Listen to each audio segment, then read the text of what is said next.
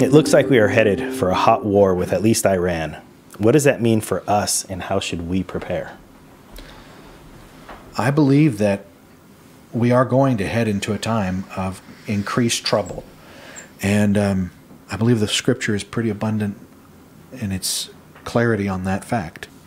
Something that I was thinking about yesterday and talking to my wife about was, God, help us to get out of the Pollyanna dollhouse fantasy world that we have been raised in America and Western culture, where the values have orbited around wants, around self-image, around the superficial impulses and flatteries of fleeting flesh.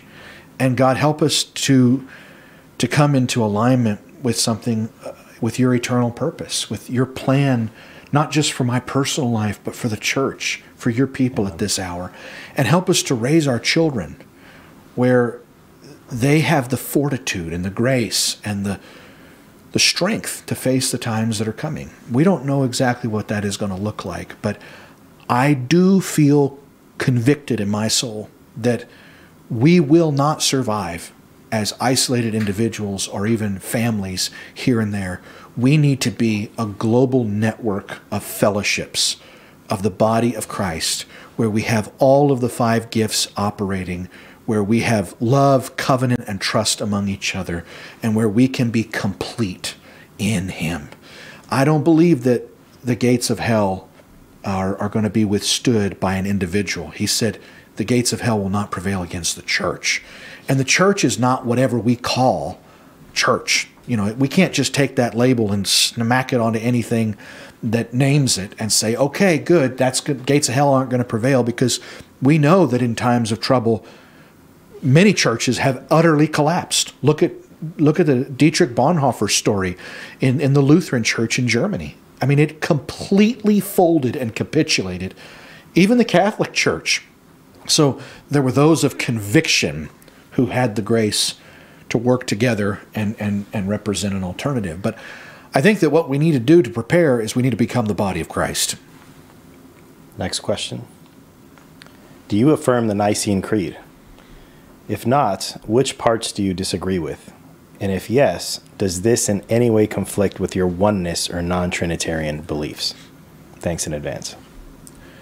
So, unless you believe that the early church fathers, as they're called, were inspired like the apostles, it is idolatry to give a creed hundreds of years after Jesus the same weight as Scripture. And yet, that is the kind of idolatry that we see around creeds like the Nicene Creed. I love the idea of a common confession. That was present in the days of Paul. But if it runs afoul of Scripture, it cannot be given equal or even comparable weight as Scripture. It needs to lose in the face of the Scripture. So there's a lot about the Nicene Creed that I'm sure we agree with across the board. We would look at the Methodist Creed and say that we agree with that across the board. But there were some conflicts occurring in a very paganized, compromised church at that time that we do not agree with. And one of the horrible conclusions and confusions that was occurring was regarding the Godhead around that time. So if you don't know your history behind the backdrop of the Nicene Creed, you might research it, because it was pretty ugly, and it does not give one the confidence of inspiration such as we share toward Paul or Peter or the other apostles. You want to read it, Dan? Or? Well, just a comment first. And I'm not an expert on the early church history stuff, but as I understand it, the whole thing was convened for political motives. There was already a hybridized situation where we have Constantine appointing himself as the 13th apostle and presiding over these councils and such that are coming up with these things.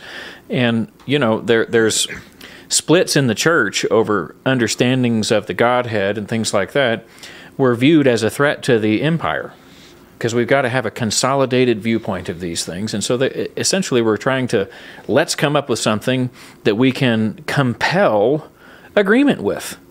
And Under pain of death. Yeah. So, and I think the original version of the Nicene Creed even ends with they took it out now, it's not usually used, but it ends with something about how the Holy Catholic Church is going to condemn and put out anybody who disagrees with this. And, it was like the whole thing was conceived as a mechanism for bringing unity for the purpose of consolidating political power, because they had married the Christian religion with the state in an unholy alliance, if I may say so. So I'm just saying, bad trees don't produce good fruit. Right. And we should expect that something that is plagued with the leaven of those kinds of motives to be a little off. But yes, I can read it to you. Yeah. This is like a ecumenical version, because there are a bunch of versions of the Nicene Creed. It got revised over the decades in the early days, and then it's been revised since then. They've fixed it up to accommodate various changing trends. And if you hold to the Methodist version, we already would say that we subscribe to that. You want to take it kind of slow, or you want me to just read the whole thing? Yeah, let's take it slow. Okay. We believe in one God. Okay. Amen. Agree with that? So far, it's pretty good. We believe in one God, the Father, the Almighty, maker of heaven and earth, of all that is seen and unseen. We believe in one Lord, Jesus Christ, the only Son of God, eternally begotten of the Father. I'm just going to comment right up front here that there's a lot of this that we could agree with if we understand the terms in a scriptural correct way. But their understanding at the time of forming it, we do not agree with. Yes. So eternally begotten of the Father, God from God, light from light, true God from true God, begotten, not made, consubstantial to the Father. Okay, so this is pointing towards modern formulations of the Trinity, where they say there's one substance but three persons. And that's how they get around all of the obvious scripture that talks about that God is one. And yet somehow there seem to be these three actors, if you will. It's really just a pea and shell game, the whole one substance but three persons, because what they're saying is common is God's godness, if that makes sense. It's like saying that you and I have in common our personness, our humanness. And so there's no meaningful sense in which you would say that we are one entity. And to pretend just because we are of the human race somehow that allows us to say that we're one entity, we have one substance. That dilutes the scriptures about God's oneness to mean that there are, in fact, many gods, but they all share one substance, that they are all God. It's their godness that they share in common. It's convoluted and I might say ridiculous. And the use of the word persons, of course, then further complicates it and confuses it, because if we're contrasting person to substance, then we have to view substance as this godness thing, and the person as some type of specific identity of a personal being. Right. But consubstantial to the Father, it's simpler to just say he was the Father. Yes. That the Father is Spirit, God is Spirit, Jesus said, and that same Spirit indwelt into the man Christ Jesus. Yes. So in that sense, he's the same substance because he is the Father. Right. And as Peter said, he was foreordained from the foundation of the world, but he was revealed in these last times. So he was only pre-existent in the foreknowledge of God, in the sense that he knew me in my mother's womb. But it doesn't mean, or he actually says, before I was in my mother's womb, doesn't mean that there was a pre-existent me, and it doesn't mean there was a pre-existent son. It was in the foreknowledge of God, but he was revealed in these last times. And there again, it's a language thing. Eternally begotten of the Father. Right. How they are interpreting that is to mean that somehow before time began, which of course there's no before. If you're outside of time, that's a hard concept. But that somehow Jesus was existing as a person in heaven, right, and that he somehow came down to earth. It's going to say that here in a minute. It just confuses it, because eternally begotten in what sense? We could agree with that, I think. I think I would agree with this if we mean eternally begotten in the sense that it was always in God's eternal plan that the Son would be begotten. But as Paul says, he was born under the law, born of a woman. At just the right time, Right. Christ came, or at the fullness of time, he was, at just the right time he died for the ungodly, but at the fullness of time, he was born under the law, born of a woman. So there is a point in time in which Christ appears, and Christ is begotten in that sense. The merger of divinity and humanity happens at that time. Yes. But we also have John saying that in the beginning was the Word, and the Word was with God, and the Word was God, and that it's through the Word that all things are made. And we know he's talking about Jesus. So is there a contradiction here? They say that up here that the one God, the Father, is the maker of heaven and earth, of all that is seen and unseen. And then here they say, consubstantial to the Father, through him, meaning the one Lord Jesus Christ, through him all things were made. So which is it? So which one is it? If there are two persons, if there are two wills, if there are two entities here, then which one was it that made the worlds? Yeah, I like Brother Howard's what he did on that John 1, where he says, if you want to arrange that as Father and Son, in the beginning was the Son. The Son, and the Son was with the Father. and the Son was the Father. The Word became flesh. And the Father became flesh. Yeah, yeah. It doesn't work. But if you understand what we're saying, it does. And we acknowledge that there is a sense in which God calls those things that are not as though they were. There is a sense in which even foreknowledge in the mind of God, a yet unspoken word, can be spoken of as being with God or pre-existing in some spiritual, metaphysical sense. That's possible. That's what we see in Proverbs 8, where he talks about wisdom was with me when I made the world. But he says in Isaiah 64 that he was alone when he made the world. So part of the problem is we're using a human construct of Greek rationalism to interpret things that are admittedly difficult because they are spiritual and they exist outside of our experience. Yeah. Should I keep going? Yeah. Okay, so consubstantial to the Father, through him all things were made. For us and for our salvation, he came down from heaven. It used to say, for us men, and for our salvation, he came down from heaven, but they took that out for probably obvious reasons. By the power of the Holy Spirit, he became incarnate from the Virgin Mary and was made man. So it says here, again, it says he came down from heaven. Yeah. I've never heard a Trinitarian offer me an effective explanation of how the person of Christ existed and then came down and was conceived. Yeah. What are we talking about? Yeah. How did he go from being the fully formed Son man? Yeah. What is it? Is the person a man? Is the person a God? Yeah. Anyway, it gets complicated. So he came down from heaven. We would see that as the Father manifested himself in the earth. Great is the mystery of godliness, Yeah. that God, the Father, was manifest in the flesh. Yeah, exactly. He became incarnate from the Virgin Mary and was made man. For our sake he was crucified under Pontius Pilate. He suffered death and was buried. On the third day he rose again. In accordance with the Scriptures, he ascended into heaven and is seated at the right hand of the Father. This is all good, if you understand it, according to Scripture. He will come again in glory to judge the living and the dead, and his kingdom will have no end. We believe in the Holy Spirit, the Lord, the giver of life, who proceeds from the Father and the Son. Once again, not a good choice of language. Right. I don't see that. Okay.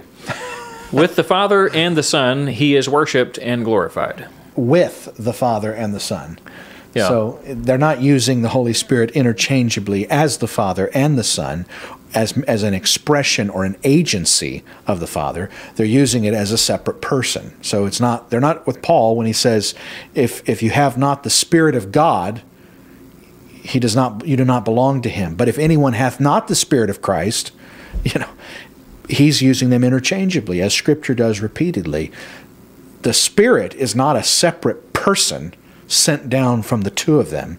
The Spirit is the agency of anointing that is God coming to us. Yeah, when Jesus said, I will not leave you orphans, I will come to you. Yeah. Maybe he and the Spirit were going to come. Yeah. But it's interesting that the Son says he won't leave them orphans. Well, who would remedy their orphan status by coming except the Father? So if Jesus coming And he remedies says their... the Spirit is going to come from the Father. Right. So it only all aligns if you understand that they're all one and the same Spirit. Right. God is Spirit. And And Jesus if- was conceived of the Holy Spirit. Which they so- admit. So if the Spirit was the Father of Jesus, what part did the Father play? Why do we call him the Father? If that which is conceived in her is of the Holy Spirit, as the angel told Joseph, it's just convoluted. And that's why we reject this whole thing that confuses our relationship with God, that confuses Scripture, that tries to glue onto Scripture terms and structures that did not exist for 100+ years. And instead we want to return to the simplicity that is in Christ, that there is one God, Yahweh, the God of the Hebrews, the God of Abraham, Isaac, and Jacob, and he has revealed himself in his human expression as his Son, Christ Jesus. And there is one Spirit. That same God gives of his Spirit to mankind in small measures and small portions. To the Son he giveth without measure. It finishes here. This is still about the Holy Spirit. He has spoken through the prophets. We could agree, but it's confusing to designate the Holy Spirit as the only entity that speaks through the prophets. Did God the Father ever speak through the prophets? Mm-hmm. How many places are there in the Bible where God is speaking? So I am a father to you. Yeah. Is Ephraim not my son? He says through Jeremiah. Am I not his father? So was the Spirit the Father, or was the Father the Father? The whole construct, I want to use a theological term, but I don't want to get too dense. It's baloney. We believe in one holy Catholic and Apostolic Church. We acknowledge one baptism for the forgiveness of sins. We look for the resurrection of the dead and the life of the world to come. Amen. And by Catholic, they're not using that as a proper noun, but as a universal church. Yeah. Yeah. I think the word Catholic means universal. It does. That's what it actually means. So Catholic with a lower C. So there's a way in which we could almost choke down every phrase in the Nicene Creed, but knowing the history of where it came from, there's no reason we should treat it with the same weight that we consider Scripture. And there's a lot of confusion that has spread through that Roman imperial solution to a political problem that we don't feel like has served the church all that well. Amen. We have one last question here. What is preterism? And what is the difference? It says of Hebraic roots, but maybe the difference from Hebraic roots? I don't know that those have anything in common at all. Preterism is the idea that all prophecy has already occurred, generally speaking. It looks at things as having been already fulfilled. In the eschaton discussions, it typically says that which is predicted has already come. And Hebraic roots, I don't really see that there is a lot of... I'm not sure what the overlap would be there that is being inferred. Do you see that at all? I'm not sure. I mean, I think it may go a little more hand in hand with dispensationalism, because, like the whole concept that Jesus's prophecies in Matthew 24 and some of that is only talking about the destruction of Rome in 70 AD. And so they say all that has already taken place. And so that already happened. That's the only application of that prophecy. And so they then discount the timeline and the order of events that he gives as referring to something else other than what happens at the end. Right. So we take issue with both views. Yeah. We don't have anything. We don't subscribe to preterism at all. We would see that there is a continuum of prophecy. Yeah, the whole thing comes from an assumption that it's an either or fallacy. That it was either fulfilled, for example, in 70 AD, or it refers to the second coming of the Lord or something else. And there's so many things in prophecy that the Bible itself details out multiple levels of the ways and which things are fulfilled. Yeah. Like we use the example of, out of Israel I have called my son. Right. Speaking of Hosea, I think is where that appears, and it's speaking about the people of Israel being called out of Egypt and so forth, and yet Matthew says that it was Jesus, literally as the child, came out of Egypt from his exile there, so that it would be fulfilled what was written, out of Egypt I have called my son. Yes. And then we see in the New Testament Right. admonitions to the church, come out of her, my people. Yeah. That's Babylon, but figuratively Egypt and Babylon Right. are synonymous. So there are layers to things, and if we can understand that concept, then a lot of this debate about, was Daniel's prophecy only about Alexander the Great, or did it also refer to whatever, Yeah. Iraq or Yeah. something? Yeah, and it's just this idea that God speaks truths and they are unfolding on an ever-expanding level until they reach their culmination. And so we look at the sacking of Jerusalem as in part a fulfillment of what Jesus says in Matthew 24. But then we look at other things, like when it says that at that time the Son of Man will come and gather the elect from the four corners, and that didn't occur. And we say, okay, so that wasn't the full fulfillment. We look at where he says it will be a time of Jacob's trouble, such as has never been nor ever will be again. And we say, well, that was a horrible season in the sacking of Jerusalem, but the Holocaust was orders of magnitude worse. So it can't be the worst yet. And these prophecies are spoken, and they are real and fulfilled on ever increasing, expanding levels until they reach their ultimate culmination. And that's a lot of times seems to be the problem in interpreting eschatology and interpreting scriptures about the end times, prophecies about the end times. We say, was this about Alexander the Great and Antiochus Epiphanes? And we say, absolutely, it was. But that's not the full thing, because they also are symbolic of greater things like them that are coming in the future. So people, entire lives can be symbolic. Here I am, and the children Yahweh has given me. We are for signs and wonders in Israel, or in Zechariah. These men are symbolic of men who are to come. It's too truncated to ask, was it fulfilled here or was it fulfilled there? It's both. It was fulfilled there, but it is clearly not fully fulfilled, because there are aspects of it that remain unanswered. I don't know how that would connect to Hebraic roots, except maybe, like you said, they're confusing that with dispensationalism. Yeah. But I don't really see that either as Hebraic roots. Hebraic roots is the idea that the law has a more central role in our lives than Christians have given it credit for.